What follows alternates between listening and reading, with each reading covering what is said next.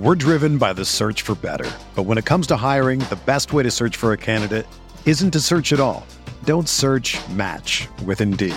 Indeed is your matching and hiring platform with over 350 million global monthly visitors, according to Indeed data, and a matching engine that helps you find quality candidates fast. Ditch the busy work. Use Indeed for scheduling, screening, and messaging so you can connect with candidates faster. Leveraging over 140 million qualifications and preferences every day, Indeed's matching engine is constantly learning from your preferences, so the more you use Indeed, the better it gets. Join more than 3.5 million businesses worldwide that use Indeed to hire great talent fast. And listeners of this show will get a $75 sponsored job credit to get your jobs more visibility at Indeed.com/Blue Wire. Just go to Indeed.com/Blue Wire right now and support our show by saying that you heard about Indeed on this podcast. That's Indeed.com/Blue Wire. Terms and conditions apply. Need to hire? You need Indeed. With threats to our nation waiting around every corner, adaptability is more important than ever. When conditions change without notice, quick strategic thinking is crucial. And with obstacles consistently impending, determination is essential in overcoming them. It's this willingness, decisiveness, and resilience that sets Marines apart. With our fighting spirit, we don't just fight battles, we win them. Marines are the constant our nation counts on to fight the unknown. And through adaptable problem solving, we do just that. Learn more at Marines.com. Entering the Pat Mayo Experience. Pat Mayo Experience. Pat Mayo Experience. Pat Mayo Experience. Experience. Welcome to the Pat Mayo Experience, presented by DraftKings. Friends, we have come to the conclusion of the 2023 Masters Tournament. Jon Rahm is your new winner and owner of the green jacket. Jeff Feinberg is on the line with me to break this all down. But a reminder to all of you to smash the like button while you're here, sub to Mayo Media Network. And if you want to continue to get in the draw, we got $500 to give away on Wednesday's show. Subscribe, rate, and review 5 stars. The Pat Mayo Experience audio podcast on Apple Podcast or Spotify. The listeners link for the Heritage down in the description. The research show is already out on the pod feed and Mayo Media Network. Jeff, I'm figuring, we'll let this show breathe for a little bit, maybe come back sometime in the afternoon tomorrow night with our Heritage picks. Take a breather because I really enjoyed the Masters. I thought it was fucking great. An incredible Masters. I'm exhausted. I'm exhausted because that was a lot of golf and early mornings, but Thursday was amazing and the right guy won and he was in the wrong wave. And maybe that should be worth like 1.5 green jackets, winning from the wave from which he won. Yeah, I mean, I don't know if we're going to call it 1.5. I'm just so happy. Like, I would have been happy with Brooks as well. It's just more fun that Cust picked him and then was victory lapping it to me like 2 days ago. And the one guy, he said, could not win the tournament after hole 1 of the tournament ends up beating the guy that he had, Primo Anderkers, if there ever was one. But yes, it was not onto Harbour Town for Jon Rahm. It was onto Butler Cabin for Jon Rahm. But I'm just happy I'm going to have Rahm in my life for 40 years. That's the best part about the Masters. And I would have loved to have Brooks there. I would have loved to have Rahm there, although I really don't know how long Brooks is like. Would you expect, if Brooks had won the Masters, do you think you would have seen him there as a 60-year-old like Sandy Lyle? Yeah, I do, because I think it's like a lot of it is a big act. Although, I mean, full credit to him and the entire squad, Phil and Reed, they showed up and they played. Phil played way above his talent, but just I wonder if Brooks feels emboldened because there's been a lot of talk that he has some buyer's remorse, or, if he knew he was going to be healthy again, maybe he wouldn't have done it. But I would argue that his performance this week almost reinforces that other angle, which was like that obvious one that, he only cares about majors. He can still play in them pretty much. And this just works for him. But I'm thrilled to have Rahm forever because I'm a huge Rahm guy. Like, when did it feel to you like it was over for Rahm? And because there was a point where Brooks was struggling a little bit. Rahm couldn't get off the mat early. Hovland was playing like dog shit, but he kept making these 13-foot par putts, 16-foot par putts. It's like, well, if he just keeps making these, not all day, but like he's playing really mediocre at the moment. If he starts playing well and starts making 6-foot putts, all of a sudden he can vault himself into it. That when did it become apparent that it was not only a 2-player race to you, but like Rahm is just going to win this? I don't know. It's the Masters. You get nervous. You have those thoughts of Spieth on 12, and I wasn't thrilled. Like, I didn't think the 8-unders could mean anything, but I was annoyed to see guys posting in some ways at 8. When did it feel like it was his? Probably truly when he got the birdie on 13. But probably maybe in many's eyes, the 8th hole could have been a big flip. And Brooks rode the struggle bus all day. Yeah, it wasn't. I think it was on, was it 10 where Brooks's ball didn't stick and it rolled back? And it would have been, I think he even mentioned in the post-round interview with Amanda that it would have been a tap in. It was either 9 or 10. Now I can't remember because Brooks got super aggressive on 11 and actually had a fantastic shot. But from that point on, when Brooks wasn't able to convert, made another bogey, and Rahm was sitting there 2 or 3 up at that point, it was just hit the center of the green, make some putts. And the shot he made on 14 was fucking incredible out of the woods. Many, many incredible shots. And honestly, Pat, an enormous swing. Obviously, when they came on the air this morning to finish the 3rd round, and it was that instant two-stroke swing. But on 12 this morning, Rahm puts it into the shit, and it spins out of it. He's got a bit of a mud ball, but he has a great up and down. And it's Bryson and it's Brooks who makes, bogey there. It's like Rahm just hit it into like a bush and it rolled out, and Brooks is the one making bogey. Some insane shit that Brooks par this morning on 10 where he hits it out sideways. He's still got 181 in and he hits it to 12 feet. Like, that was quintessential. I guess when any player's on top of the world, that's what they do. But it feels like we saw Scheffler do that for almost like a year straight, that exact thing in big moments. I'm so proud of Brooks, but I'm so happy for Rahm.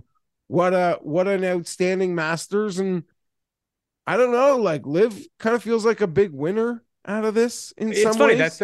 That's in my notes right now. I feel like this was it's funny because it's a big win for the Liv players, but no one's going to fucking tune in to Liv whatever next time. Like, no one cares. Yeah, see, Pat, here's the thing. Liv is about to go overseas and play back-to-back weeks in like 2 weeks. Australia? It's Australia and then maybe into Asia somewhere. They're obviously Patrick Reed's got to start grinding the Asian tour here in the next few weeks so he can get enough world rankings points to get into the PGA Championship.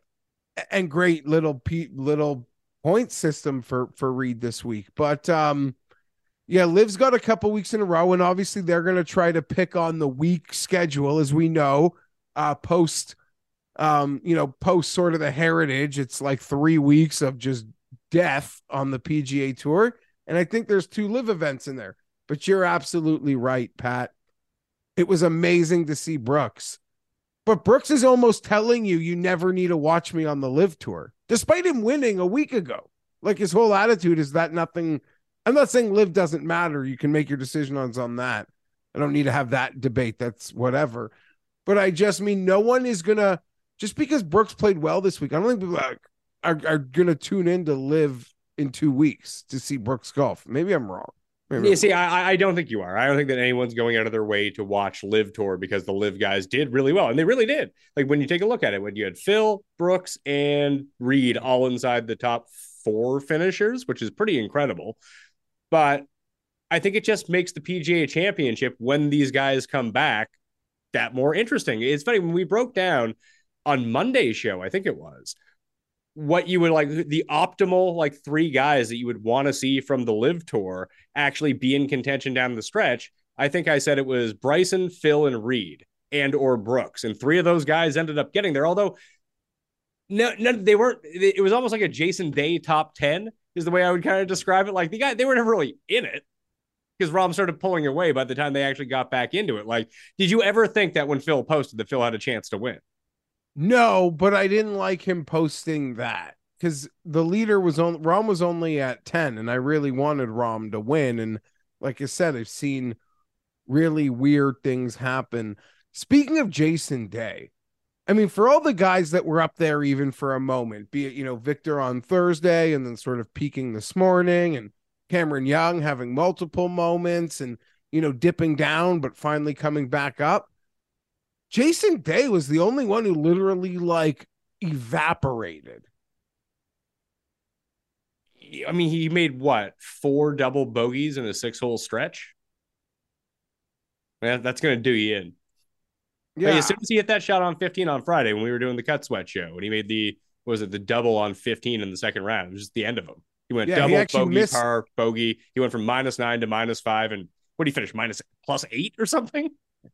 But even before he made the double, he missed like a 4-footer for birdie, so that tilted him, and obviously it ruined him. I'm trying to think, Phil.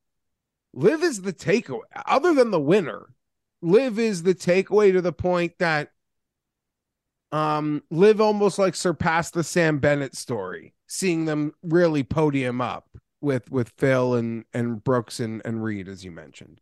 Well, I think this might create a decent betting opportunity, because now the Liv guys, everyone kind of wrote them off coming into this week being like, well, who knows what's going on. The only two that people gave any credence to whatsoever were Brooks and Cam Smith, who played okay, but didn't do anything great. But you even saw Niemann Niemann was sort of like Cam Young, like the mini version of him all week. Niemann would just go on these runs for 4 holes and be like, oh my God, there's Niemann. He's on the front page of the leaderboard. Like, where the hell did Niemann go? And all of a sudden he's tied for 30th again.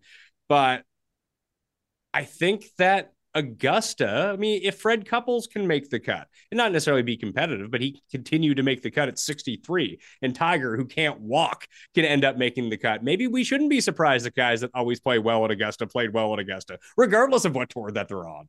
Yeah, you're right. And maybe Augusta isn't a fair barometer, and people will be overrated, be it in DFS or otherwise, in the next major. Although PGA Championships and US Open, I mean, if you don't have that DJ, Niemann, I'm just picking from the Live guys. If you don't have a certain skill set, I don't even give a shit who you are.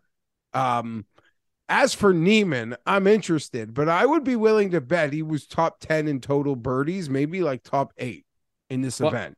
I did see. I didn't see what the overall numbers were total looking at a list, but I had to go see how many birdies Spieth made. He made 21 birdies. Wow. Yep. You see this morning, Sam Burns made 2 doubles and a triple. I did not. No, I wasn't paying attention to Sam Burns. Yeah, guys were getting got everywhere. But what a great tournament. Obviously, the weather turned it into a bit of a thing, and it almost for an event where you almost abandon your family. I found that I had to abandon my family more than usual, Pat, because normally today, would have been happy to hang out in the morning with my family or my kids, but I couldn't not watch what was happening. Especially because CBS decided that they were going to show it today, learning from their mistake the other day.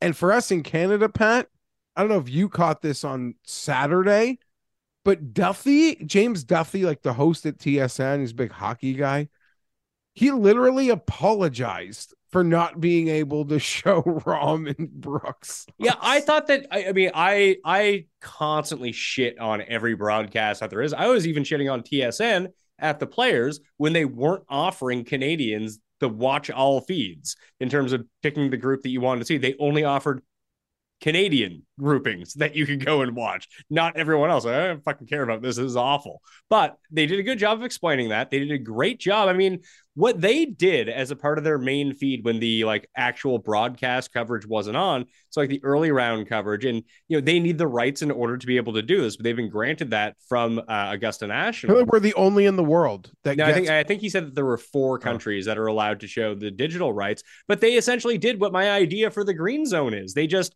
cut around from all of the feeds that they had to make sure that they just showed shots all the time. It was excellent. It was the best viewing experience, probably, like I said, in the world that you could watch on TV. I agree. We were fortunate for that, but even them and all their greatness couldn't do anything about about the first 3 holes of Rahm and Brooks on, what was it? I guess Saturday. I don't know. It's all a blur. And I'm sure you've written your Heritage article. I It's apologize. out. I haven't read it yet. But is everybody's Heritage thing going to be this week? Like, you're going to use the Masters as, oh, he performed poorly or this, or didn't play. Like, that's a blessing, right? Like, is that the I big don't think talking so. point? I think that used to be, I just, the point that I tried to make in both the video, I don't even know if I really wrote about it in the column, but I never really brought that up in the column, was there's just no real rhyme or reason to this tournament. It's an elevated event. Everyone's playing. Like, everyone played the COVID year when Webb won. But other than that, like, this is usually kind of not a jabroni tournament, but it's not good normally. Like, it's one thing if like 5 guys who were like decent, and it was usually like Leishman and Spieth and whoever. There's like 5 guys from the top 25 who had played in the Masters. You're like, oh, well, it's probably very taxing on them. But now we just get everybody. Everyone besides Hideki is playing. Yeah. Maybe we'll see some dropouts. Like, Rahm could drop out. He might. Who knows? Or maybe he's like, fuck it, riding a heater. Let's go. Yeah, They're not, maybe. although he might, because he usually plays is he going to play the team event at Zurich? He plays that with Ryan Palmer because they like lost a bet or something that keeps happening. Yeah, and he played the Mexico Open last year and won, and I wonder if he's committed to playing that tournament every year. Yeah, and maybe you want to do the media tour, like you want to do Letterman on Tuesday night or something. I'm just saying, it's a one, like, he can afford to just skip an elevated event. You're allowed to. Wouldn't be shocked to see him withdraw. I don't know who else at the top would consider that. I don't know if he's playing the team event. I got to be honest, because with the elevated schedule, like, who knows? I have no idea. I don't think that he played it last year because he was playing Mexico before. Maybe he played Wells Fargo. Now I can't remember. I think he played one besides Mexico. He may have played one event before the PGA Championship. That doesn't really matter.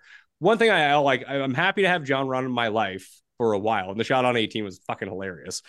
There's a shot that I would hit on 18 if I was like in a $100 match with my buddy up one, just pure shank left and have it bounce out in front of me and be like, oh, at least he didn't have to take his dick out. So that's good. Probably for the broadcast, because he didn't hit it past the forward tees on the course. But I just like that he has 2 majors now too. Like, there's something like that level up. Like when Dustin got his second, he won his green jacket, and now John Rahm does the same thing. That you're no longer in the Duffner zone or the Keegan zone. That, you know, when you get to the end of some illustrious careers and they only have 1 major, you're like, oh, well, that's not so great. Like Jason Day. Jason Day might perpetually be in that zone, except when you put Jason Day up against and even Sergio for that matter, with his 1, like those guys both have 1. Like Danny Willett has 1. Like those players aren't in the same stratosphere for accomplishments. But when people really think back on it, what they really remember are the majors. That having 2 is the leap from 1 to 2. Like the next like level up you would probably have to get to is win 4, wouldn't it? Because 3, like, who cares? Like Patty has 3, whatever. You know, like there's no difference between 2 and 3. 4 makes you seem like you're a level above, but the gap from like 1 major to 2 majors is gigantic. Yeah, the thing about 3 that could work here is if you get the Open or the PGA, then you're like this omnipresent Grand Slam figure. And maybe when we get Rory fatigue, I guess Spieth is still going to be the guy who's going to own that. Like when we're on full Rory fatigue, or think he's too old to maybe do it if he hasn't done it yet. Jason Day has to be the biggest disappointment in that, Pat. And I say that because if you win your first major priced under 20-1 to win that major, that means it's like in our mind, we've almost already given you 3 majors, if that makes any sense. Like the elite stratosphere of player that cashes their first major under 20-1. It's DJ, it's Rahm, it's Day. I'm not sure what Spieth was his first year at the Masters. It could have flirted right on that, but it almost proves the point. Like the expectation of you is so high that having 1 is almost like yeah. And I've always kind of been rude today, although I love his comeback, Pat. Him deciding, like the number 1 golfer in the world decides that he's going to live in Columbus, Ohio, that's why you have one major and injuries. But you cannot deny in the smallest way that has to be a factor. I don't know. Is it? Like, you can still practice. Who cares? To me, it's just something about it. It's the weirdest shit ever. No one else pulls that. Good for her to not like want to like level up into Florida. Her Scottsdale seems weird to me also, but they never did. Good Columbus boy from Australia. What else do we have here? I thought that the broadcast did Patrick Reed a disservice. I was watching that 4 through 6 feed when the leaders were on 1, 2, and 3. Like, I really wanted to see. I had a bet on Lowry and Rose, a Prize Picks. Code DOP, by the way, at prizepicks.com in order to get yourself a match deposit of up to $100. I played them both over 3.5 birdies, and Rose got there on 18, which was very nice of Justin Rose to help me out. But I want to see what they were up to. But it kept cutting to Patrick Reed. He could have been like, he missed 3 birdie putts on those holes that he just lipped out. Like, he could have been lower today. 100%. And yesterday he missed a bunch. Also worth probably talking about, Pat, is it seems like I'm not alone, and most agree that we the optimal Tiger scenario is Tiger making the cut on the number, playing first thing in the morning on the weekends, essentially being done his round before the golfers who are going to win the tournament tee off.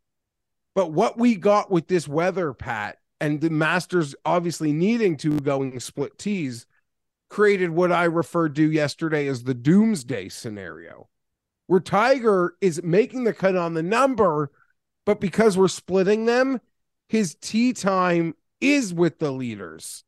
And that's the worst.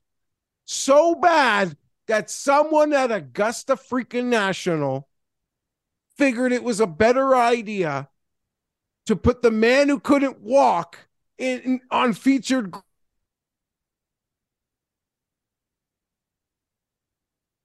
Paul, is that me or is that him? Oh, that's him. That's him. Okay. So I made a few more notes. Sorry.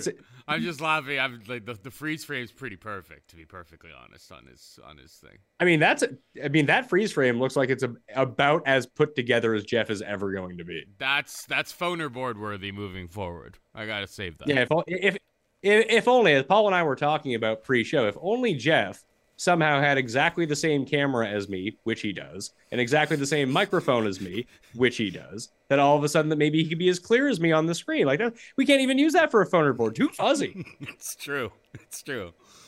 I definitely use him from the Honda Classic one is the money shot with the glasses. Oh, yeah, I assume that Jeff's gonna. Did you watch much of this? Well, am I double watched, box? I will. Yeah, let me just switch you. You're single box now. Excellent. I didn't know if he was going to rejoin. I'll make sure that I watch to see when he joins back in here. I watched most of it. Yeah, like I watched pretty much everything today.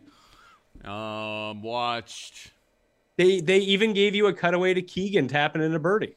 I didn't notice Keegan really at all for a while. So it's like, was that a Keegan week? Because somebody asked me at the beginning if it was a Keegan week. And I said, no, it's not a Keegan week. And in a field of like 75 people, I feel like, what did he get? Like top 25? Yeah, he was T23. Yeah, that's not really like a key. Like, you need to be getting like at least top 20, maybe top 10 in a small field like this for it to be considered a Keegan week, right? I would think so, yeah. But they showed his shot on 7. I think what Jeff was trying to get to, it sucked that Tiger was in the featured group against the leaders, and that was really tough. It looks like Jeff is coming back online right now, so maybe we can hear him.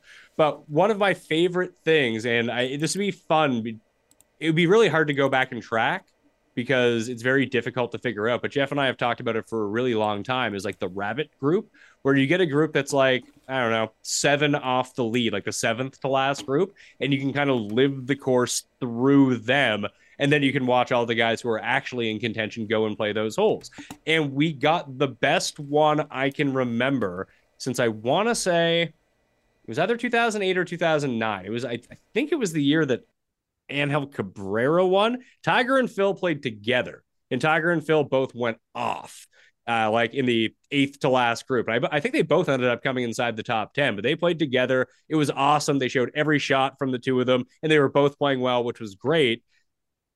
And today we got Phil and Spieth playing together, which means you're going to see all of the course because they're going to be absolutely everywhere. And they played fucking awesome at the same time. Like, that was a great one to have. And they got away from it for a while, which I thought was really strange. Like, they really seemed to commit to showing Jon Rahm like walking for a minute and a half for no reason. Like, we weren't even seeing Victor drives at some point when he was 2 shots off the lead. They were showing us like, oh yeah, this happened 8 minutes ago. Here's Victor's drive. Like, it was just really strange how that ended up working out. Like, because they really wanted to stick with the leaders, and they wanted to play like the Bennett card a little bit early. That I would have been fine seeing all the Spieth and Phil shots, even if they weren't playing as well as they ended up doing, because then we get a sense of where the pin locations are. And, oh, there's Phil. He's in the trees. I mean, can you play it out of the trees from over there in case that happens? And Spieth is going to do the same thing on the next hole. Is Jeff back? I can see him on my screen. Are you here, Jeff?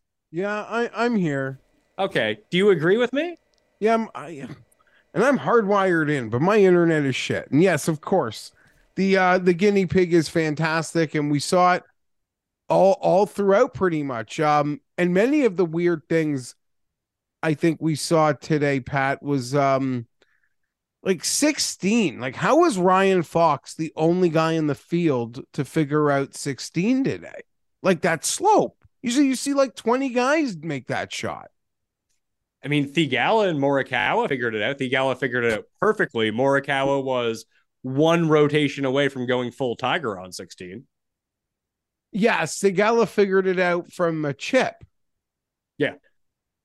I know that. Patrick Cantlay, after lying it up for 26 minutes. What a freaking clown. He should be... all of you should be fucking embarrassed you bet on him. Yeah, because it would not be worth it. It would not be worth it had he have won. You would not feel good about that money because he's the trade him to live. Trade him to a tour no one fucking watches. If they had Patrick Cantlay on the live tour, they wouldn't be able to finish their 3 rounds in 3 days. It would be a 4-day event. If they had I'm surprised. Oh, I had a joke. I'm surprised his caddy didn't hand him a 3-wood and say, just try putting with this, you dope. If they had Patrick Cantlay, it wouldn't be golf but louder. It would be golf but longer because he just takes forever on everything. He's the worst. He actually, like, obviously I don't watch nearly as much golf as you guys, but it's like, yeah, you can see Brooks, like him and Rahm hanging out, like that's what this is all about. They're just hanging out and like watching Cantlay walk around like a putt like 37 times, like when he's like putting like an 8-footer for bogey or whatever. It was brutal. Absolutely brutal. Also, and Pat, to the Phil stuff, I would say like, okay, before he ended up actually finishing 3rd, when it was clear he was having a good week and this was like going to be a top 10 finish and something fun was happening, even if it was going to be a top 15, top 20 finish. I don't know how to properly articulate this because maybe I'm in problem, but the entire week, Phil being like a background guy, I don't know how to explain this, but you're in your group of friends and like you're with your group of friends, right, Pat? And then someone brings like a friend of a friend into your group. That guy's just like a background guy.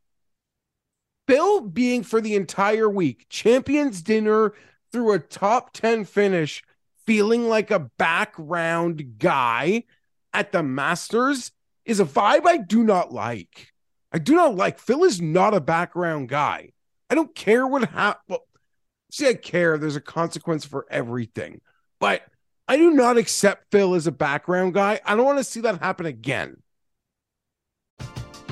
We're driven by the search for better. But when it comes to hiring, the best way to search for a candidate isn't to search at all. Don't search, match with Indeed. Indeed is your matching and hiring platform with over 350 million global monthly visitors, according to Indeed data, and a matching engine that helps you find quality candidates fast. Ditch the busy work. Use Indeed for scheduling, screening, and messaging so you can connect with candidates faster. Leveraging over 140 million qualifications and preferences every day, Indeed's matching engine is constantly learning from your preferences, so the more you use Indeed, the better it gets. Join more than 3.5 million businesses worldwide that use Indeed to hire great talent fast. And listeners of this show will get a $75 sponsored job credit to get your jobs more visibility at Indeed.com/Blue Wire. Just go to Indeed.com/Blue Wire right now and support our show by saying that you heard about Indeed on this podcast. That's Indeed.com/Blue Wire. Terms and conditions apply. Need to hire? You need Indeed.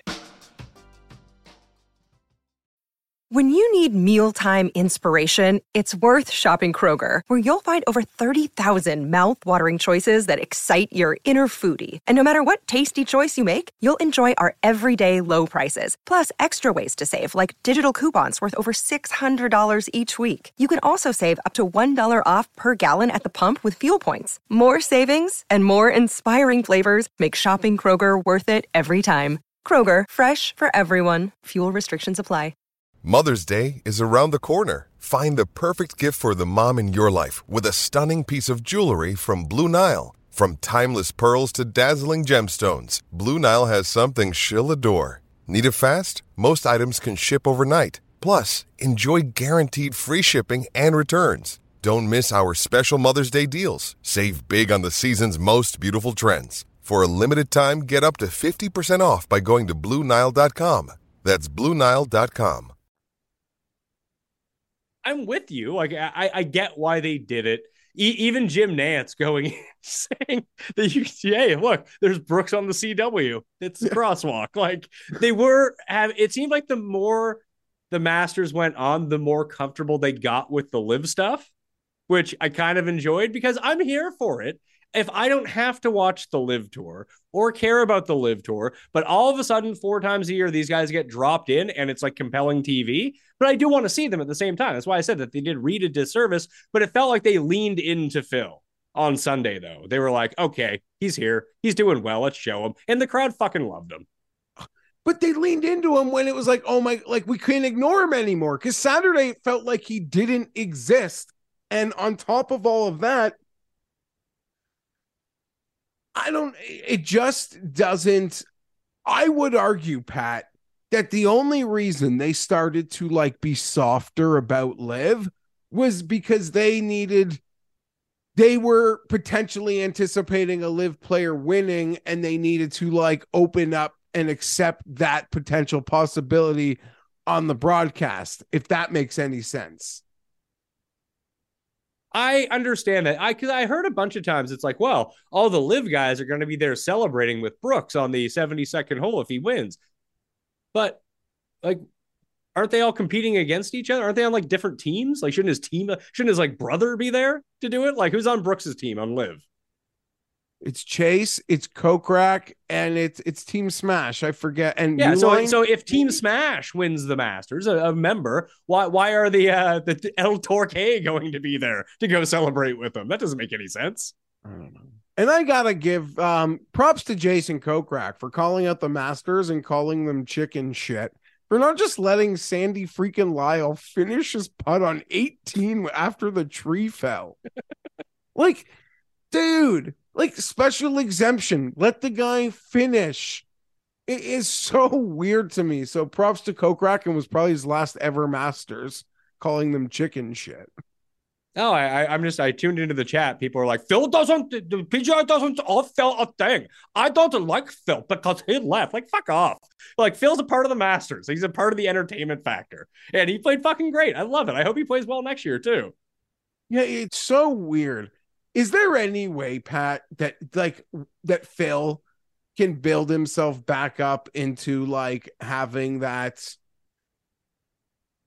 Like, he'll still be an honorary starter one day, obviously, or they're gonna like ban him, like pretend he doesn't exist for that. The moment his live deal is done, he can listen. People want to like Phil. People do like Phil, but he gave them a reason not to like him at the moment. So when his live contract is done, he retires from golf, whatever it is. If he just like, hey, sorry, Trevor Immelman. Hey, CBS, I'll do it. I'll do it full time. I'll be the color commentator. People fucking love Phil again. Oh, yeah. When he did it at the PGA a couple years ago, maybe even before he actually won the PGA. Yeah, we were putting him in the chair before he won the PGA because I feel like he did it Anyhow, yeah, he's great at it. I feel like they're an overriding story here. They're the second story. And Sam Bennett, that guy, he seems like a little prick. I feel like you'll love him. Like, I mean, he might as well be like, you can take Sam Bennett, package him with Cantlay, and trade him for fucking Reed and Brooks to come back to the PGA Tour, because that guy takes fucking forever too. Oh my God. Yeah, Brooks, there was on the green this morning. Brooks was getting mad. Brooks was getting angry at Bennett this morning. I noticed on one of the greens.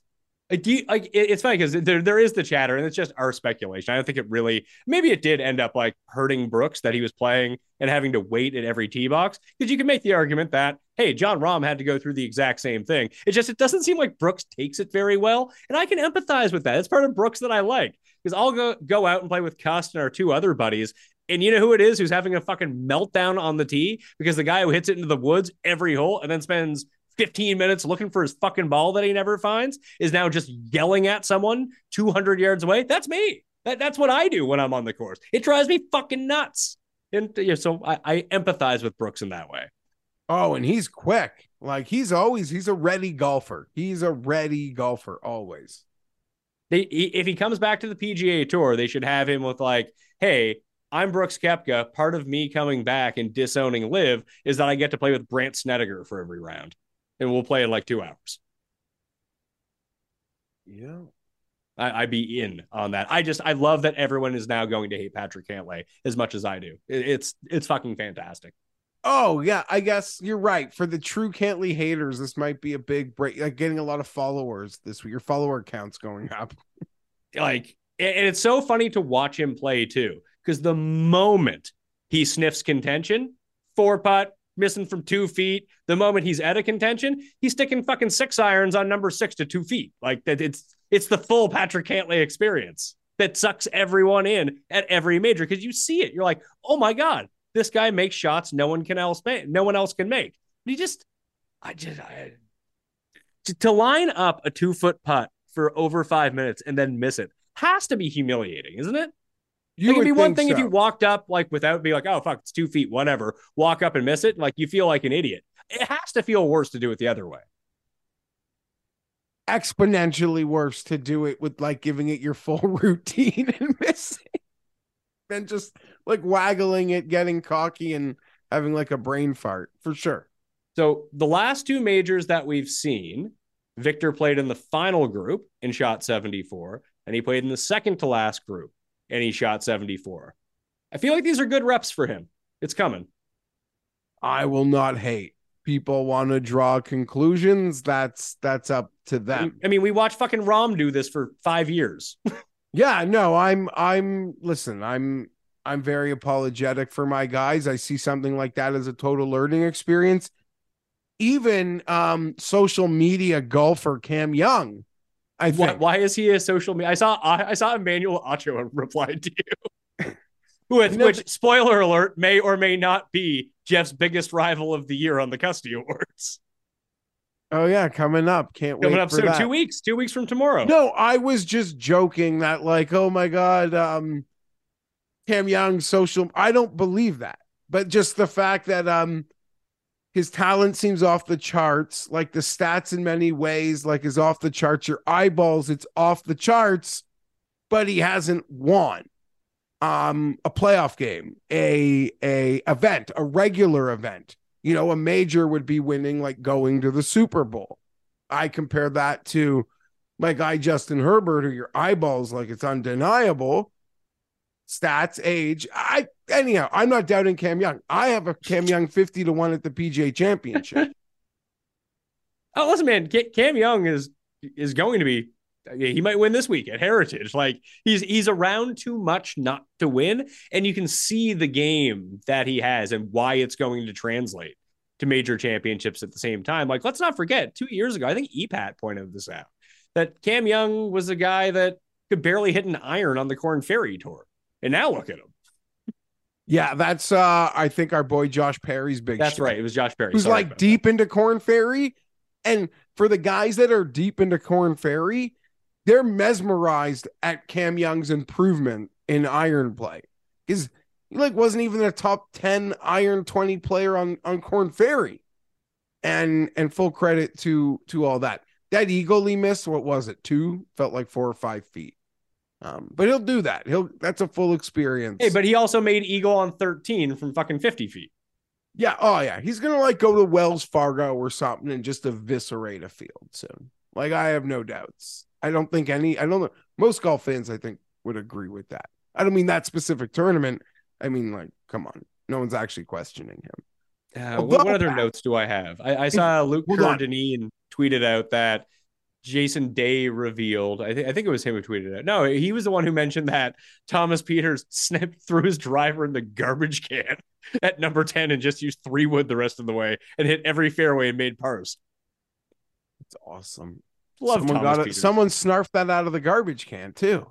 Yeah, that's what Peter said. The other one was Jason Day revealed that the PGA Championship last year at Southern Hills, the reason that Tiger withdrew wasn't that his knee hurt or his back hurt, but the pins from his surgery went through his skin. Oh, I feel pain when I read or hear stuff like that. Like, I feel a shock of pain. Has Jason Day just been keeping that close to the vest for a year now? And like, he was just waiting for someone to ask him? Yeah, I'm not really sure what that's about. Jason Day wanted a distraction from his weekend performance, so he dropped that nugget. So people, I like that. Please don't ask me about my 4 double bogeys in a 6-hole stretch. I got some Tiger news for you. Yeah, exactly. Like, look, felt like you caused a distraction, set off some fireworks somewhere. Obviously there'll be some big Tiger fallout. Do you think it's good or bad though? Like, because I've seen people are kind of torn on this, and it's mostly like, oh, like Tiger's such a joke, that kind of thing. But like, you know, everyone whose opinion that I care about, all kind of fell on, that the same side that I did. It's just like, I'm so happy to have him out there. Just let him do whatever the fuck he wants. Oh, Jeff is frozen again. Solid internet on that front. All right, we'll put it back over to you. Yeah, Paul, I gotta ask you. There was a fight cancellation like right after lock on UFC last night, right? Yeah, the UFC. I mean, they've got like DraftKings as a partner. It's like there's no way that like I wasn't actually playing, but like I didn't actually have any lineups for it, so it didn't really affect me or anything. But it's like literally 5 minutes into the broadcast, the most owned fighter on the entire card on DraftKings is out. So 40% of the field is absolutely cooked. They already got rid of Late Swap. Late Swap was kind of a disaster, so like you don't actually want Late Swap back, but it's like all of the people who have him and the people, you know, it's the big guys don't really care. They're like, oh well, that sucks. I'm dead this week. But like, yeah, the guys that have 100K are like, yeah, fuck, that sucks. Yeah, the people who have $5 are on it are like, we need Late Swap back again. But like, Late Swap was a disaster on it. But like, the UFC has to reveal these things. It's like they have to reveal it to the fans. It's like, for instance, I tune in and then they're talking at the desk for 30 minutes. Why? Because 3 minutes into the broadcast, they're like, oh yeah, by the way, Chase Sherman is me and Cody had a 3-1 shoey bet on it too. So that was kind of disappointing. Well, I wanted to equate it because like Will Zalatoris obviously withdraws before the round starts, and there's no alternate for the Masters, so you can't really replace him with anything. And if you think that Late Swap in UFC on DraftKings was a disaster, just imagine how bad it would be in PGA. Yeah, well, I mean, it's pretty similar. They're basically independent contractors, right? So it's like they don't really have to tell anybody what's going on.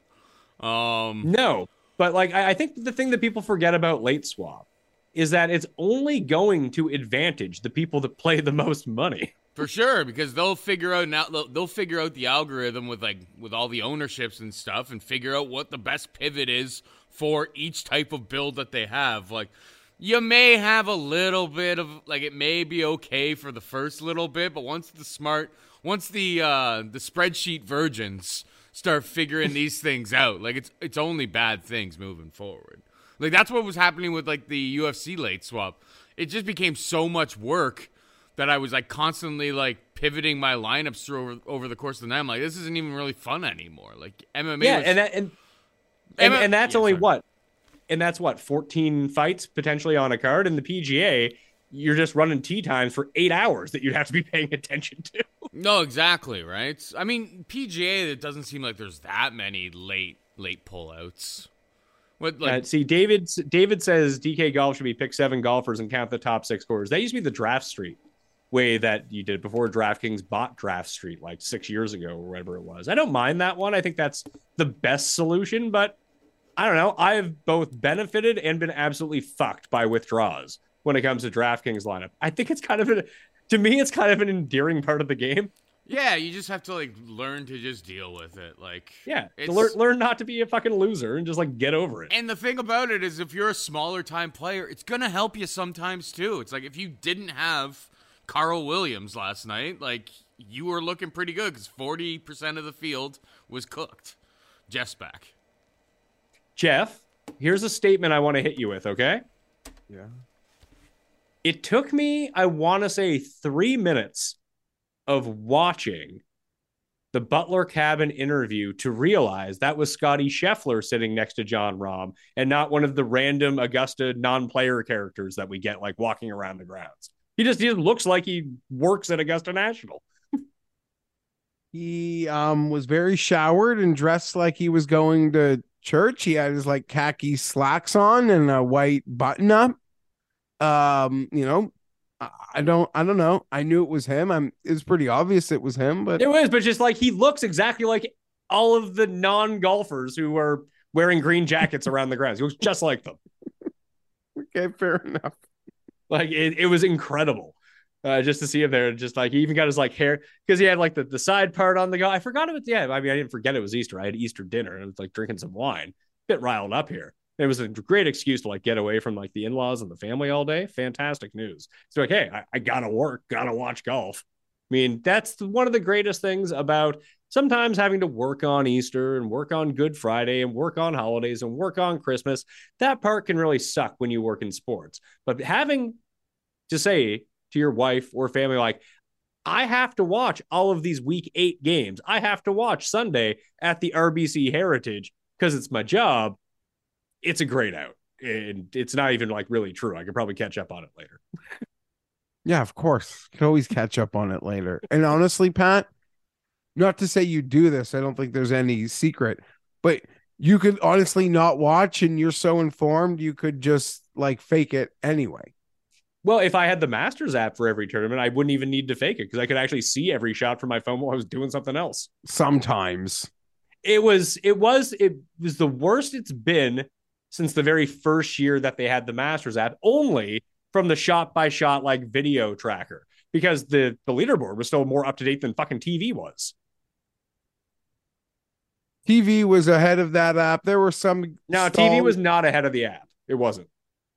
Sometimes it was. Most of the time it wasn't. Like, when you say ahead of the app in terms of the score or the videos? The scoring. No, the score of the app was faster.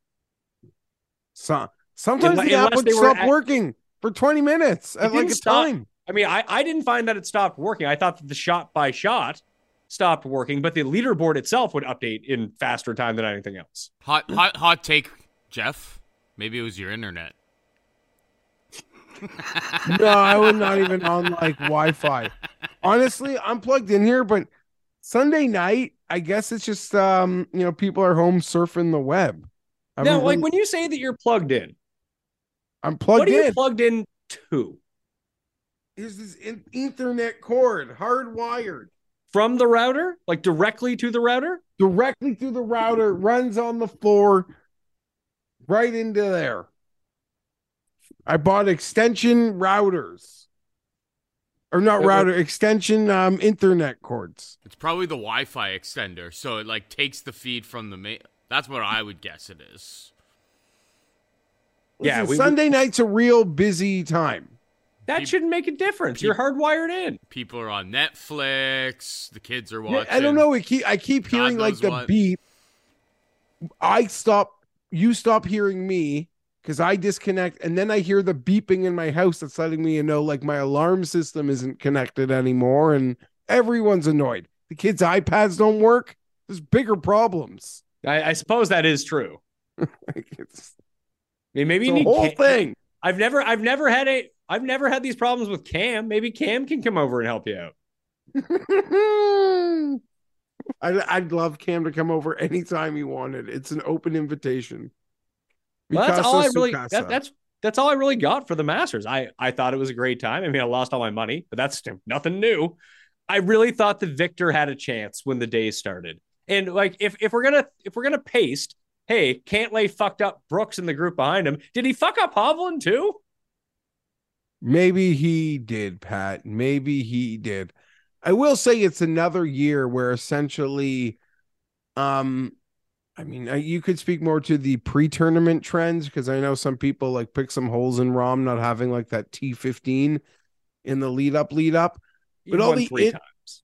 But all no, agreed. But for some trends that wasn't good enough.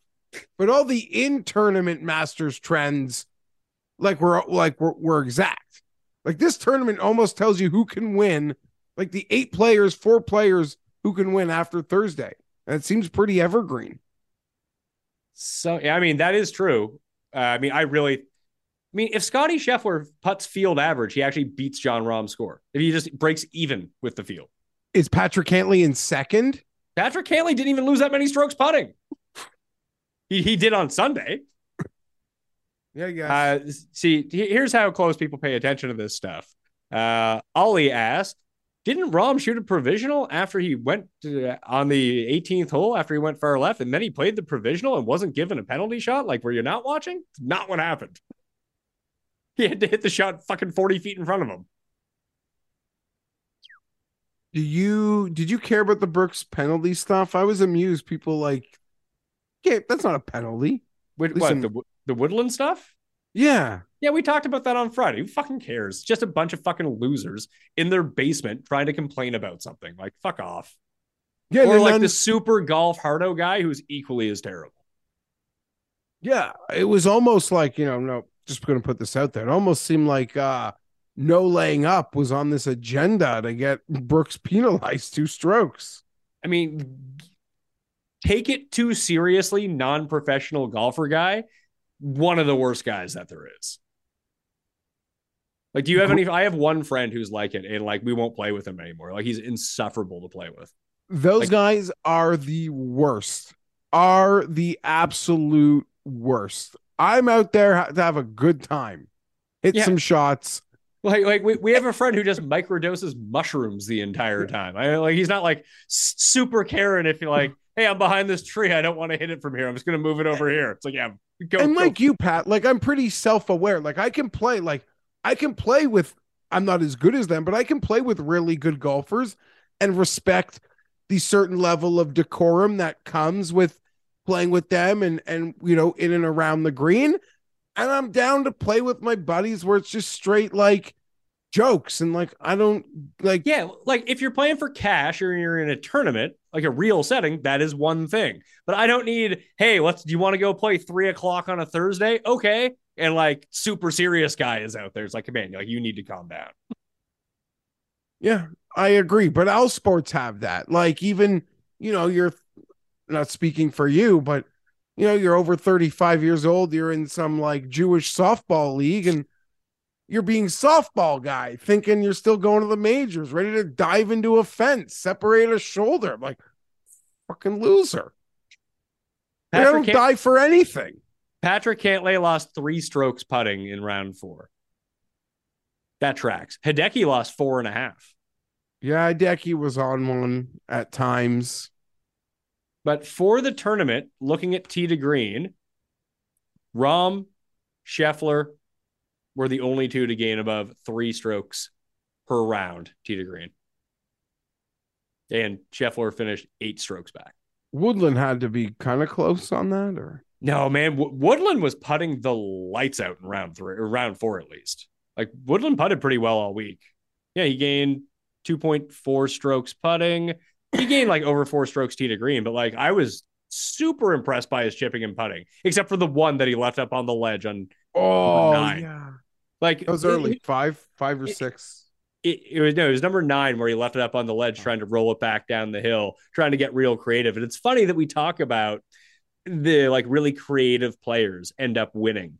at Augusta time over time. Gary is not a creative player. He might as well be a robot.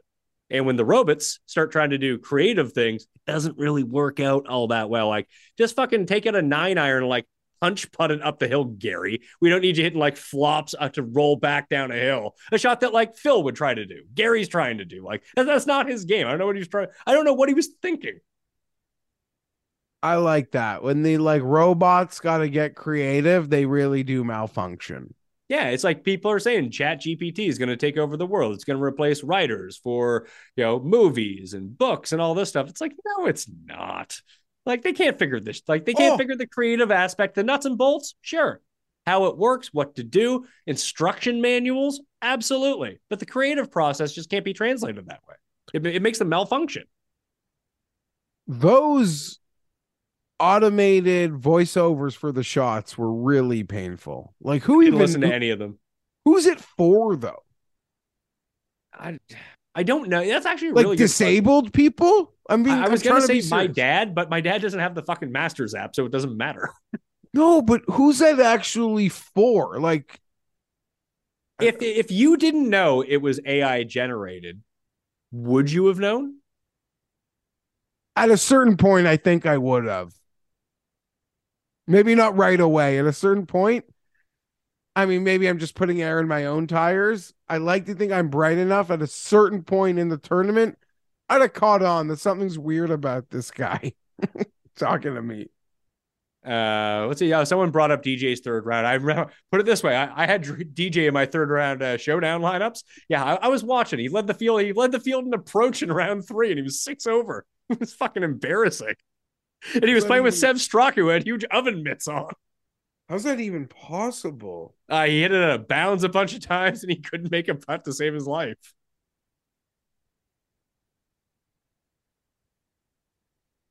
That was it. That's all I got. People, I wonder if there are any questions you have for Jeff and I about the Masters, fun things that you remember, because I'm just trying to think back through my mind and just even to look at my notes. Like, we got through everything. Hey, Jeff, did you have like a secret, like, Gary top 20 ticket or something like that? Yeah, I had some like buried Garys. Yeah. And I'm happy Vic made the top 10. I got Vic to T10 in all 4 majors at 160 to 1. So we knocked one down. Off to what? It's Oak Hill. Oh, boy. So we're off to Oak Hill, and that's a full top 10 too for him. Yeah, full top 10. That was a big putt on 16 for that full. I guess it wouldn't have mattered because Thigala came 9th. So if Thigala's back in next year, that's awesome. So even if he kind of hits the skids a little bit, everyone else was going to be in anyway. I guess Henley. I almost tweeted out when Henley was in 5th. It was Rahm, Brooks, Phil, Spieth, and Henley was the leaderboard that I was looking at on my app. It's like so many tours represented here. The Live Tour, the PGA Tour, and I don't know, the Korn Ferry Tour with Russell Henley. I thought that was a bit too mean for Russell Henley. He's a really good player, but he just seems so out of place with those other names. Sorry, Pat. I'm distracted because my buddy sent me a message. He was wondering why his Masters bets weren't graded. And it's because he accidentally, what he thought were Masters bets were on the PGA Championship. So he didn't have Rahm, but his losers are still live. And I'm losing it in my head. And this is a guy, this is a lawyer, and people actually trust this guy with like important documents. Don't trust him with your bets. Don't worry. His friends make fun of him, as it should be in life. Quick. It's funny. We didn't even mention Rory. Rory's I don't care. Floor is low. Always. What's that?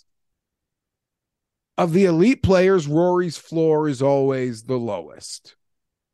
Yeah. I think that's a good way to put it. And the last time that he missed the cut at the Masters, he had also missed the cut at the Players like he did this year too. Like, Rory misses cuts in big events. It's like, but what you forget is that Rory's going to, Rahm went on a heater. And then Scheffler went on a heater. And it's like, and now when we talk about it, it's like, oh, those are the 2 guys. Hell, if you had to ask people tonight who the top 3 players in the world are, they would tell you the top 3 players as of this moment are Scheffler, Rahm, and Brooks is what they would tell you. And Rory sucks. But Rory's going to win like 3 tournaments in a row sometime in like August. And it's going to be like, oh yeah, Rory's awesome. He's back to being the number 1 player in the world again. And they're going to repeat the cycle all over. It's like, how could Rory lose at Augusta this time? Then he'll miss the cut again. Happens every year. Yeah, it makes sense. I don't know, Rory, I kind of feel bad for him because his preparation was, it's almost as if he had more on course pre-week of preparation there than anyone in the history of the tournament. Feel bad because he's probably in a dark place this week. Although he's going to maybe win the Heritage. What do I know? Yeah, that would be very classic Rory stuff. Just he wins the Heritage by 7 or something. He could have the RBC double. Yeah, that's true. I hadn't considered that. Just as important as the Masters, I think, if you can win both RBCs.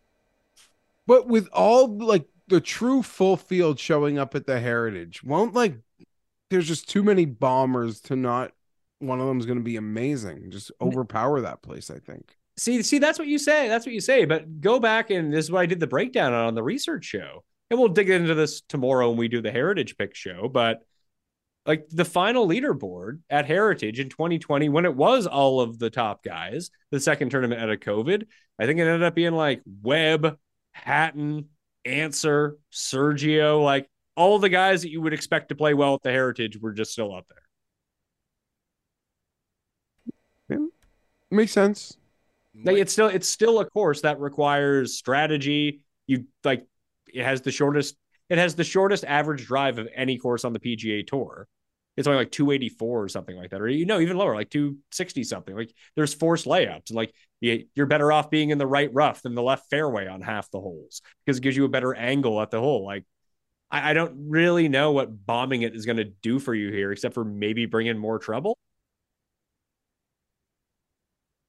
Question? Yes, sir. I think somebody in the chat was asking a similar question, but like they gotta like expand the live guys into the rest of the majors now, right? After this, because like people they won't. That's going to be a reckoning the moment the live guys are no longer qualified for the majors, which isn't really that big of a deal this year because I think like 7 or 8 of them are already qualified for the PGA Championship. Reed is the one who's like shit out of luck right now because he's not in anymore because his exemptions are up. Well, I mean, like the players came and went, and like it was already like the worst of, it's the 5th major. It has to call itself the 5th major, so it's obviously not important, but like it felt even less significant this year. And then the Masters comes through and you're like, oh, it's pretty cool having Brooks and Phil and all of these, like all of the best golfers in the world are at a tournament again. This is what it used to be like. Like it was refreshing to see all of the best guys kind of out there. I agree, but I think like when we say it's a win for live, I think that's more what it's going to be is that, but I do think that they might show up to the PGA Championship, get smoked out of the water because it's not Augusta, a place where everyone knows. And then those lack of reps kind of catch up to you in a way. I mean, that's a theory. I don't know if that's going to happen, but I think this works out well for live and the majors by and large, because you're right. It did feel more important. It felt like a bigger, more competitive tournament because those guys were there. Straight up, like 98 of the top 100 players in the world rankings who are eligible. It's not 98. Only 2 players inside the top 100 of the world rankings who are eligible to play are playing next week at the Heritage. And that field doesn't sniff this field, although its strength of field is better. I got a quote for you, Jeff. That's interesting, but you're right. Let's see here. Asked, you're a pretty fast player, as we know. Curious your thoughts on the pace of play this afternoon. Brooks Koepka. Yeah, the group in front of us was brutally slow. John went to the bathroom like 7 times during the round. We were still waiting. Yeah. Oh, see, I miss Brooks. But you know what? Having him 4 times a year is great. When is like, because of this Masters, Pat, it almost feels like his major odds are locked in now for probably at least maybe even a full year now. Yeah, I can see that. I don't know. Did you see our boy Joe tour picks? Yeah, he had it would have been 100K if Brooks won. I mean, he should be mad at Cust. That's who I'd be mad at. Has Cust responded since the tournament ended? He has not. I mean, it's Easter. It's Cust. It's a big day for him.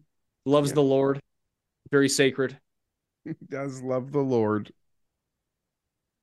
Yeah, there's the Tim right there. If people missed the big Ander curse from earlier, from Thursday morning. One hole in, and then Rahm went -9 on the rest or the next 17 holes. And someone on Twitter just asked me why the payouts, the payout for the Masters. I think it was last year's payout and the one and done. Like, what the fuck what am I, the fucking programmer of the goddamn game? Like, I'm gonna fucking know that? Idiot. Just tag the play, send them an email, be like, hey, you got it wrong. They'll update it for you. What am I gonna do? Write you an IOU and like take a picture of it and tweet it to you? Fucking idiot. All right, we've reached the point where I'm now just mad at things that I see. And I've had a very good time because it was an excellent Masters, Jeff. So what do you want to do for tomorrow's show? Do you want to go? Because I have something to record at 2 p.m. Central, which is 3 p.m. your time. I got to film my mock draft with Thor and Ray, a show I know that you like a lot. I do. I enjoy both of them, and it's almost my mock draft season. Not that I make them, but like at that 2 weeks out point, I really start to read up on players who aren't just quarterbacks, who I feel like are omnipresent on my radar, tight ends and receivers for me. I'll do whatever you want. You just let me know what time you want to record. Okay, maybe we go at 1 p.m. Eastern? Done. 1 p.m. Eastern. Do our show prep here. So 2 p.m. my time. Yeah, I think that works out. My wife should be home by then. Family are coming over. The kids, it's Easter Monday. You can't go to fucking school. Everyone needs their goddamn days off. Fuck. Jesus Christ, right? This guy giving everyone days off. Can't stand it. Killing me over here. Someone should run. Like I always said, someone should run the holiday like daycare or whatever it is. I'll pay for that. It's fine. I'll lose fewer golf bets so I can afford to go do that. Pay people on the Friday and Monday. That would be excellent. So we'll record that at 2. We'll release that after. Mock draft for later in the week. If you are here right now, smash the like, sub to the channel. Subbing to the channel will get you in the draw for the $500 we're giving away with Tambo on this week's show. And you can get 10 ballots each into the draw by subscribing, rating, and reviewing 5 stars, Apple Podcasts, Spotify Podcasts for the Pat Mayo Experience. All right? You'll be very appreciative.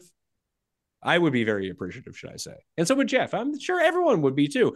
We are almost at 5,000 reviews. We'd like to get above that number. That'd be a big milestone for us. So please help us out on that front. Heritage tomorrow, Heritage the next day, NFL mock draft, sitcom bracket coming out soon as well, because I am heading on vacation in about 3 days. But hey, Custy's panel. We have, I think, 17 banked shows for the 13 days that I'm gone. So plenty of content coming out. So continue to download, watch. And I want to thank you all for tuning in. I hope you enjoyed the Masters too. I hope you didn't listen too hard and you actually won money this week, because I would, be happy if you won money. I'm sure you would too. But that'll do it for Jeff. That will do it for me. I'm Pat Mayo, and I'll see you next time. Pat Mayo Experience! Experience!